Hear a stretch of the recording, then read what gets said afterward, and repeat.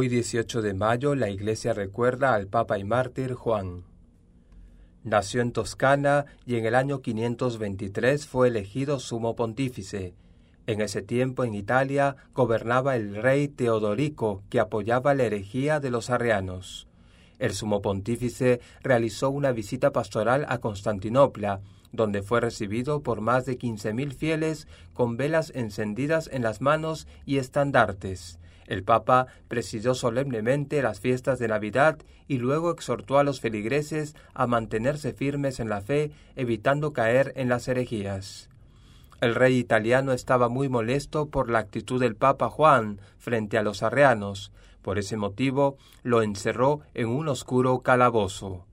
Los constantes maltratos y suplicios sufridos por el Santo Papa en la cárcel, junto con otros mártires más, provocó su muerte a los pocos meses de haber sido tomado prisionero. Pidamos la intercesión del Papa Juan para ser siempre perseverantes en la oración.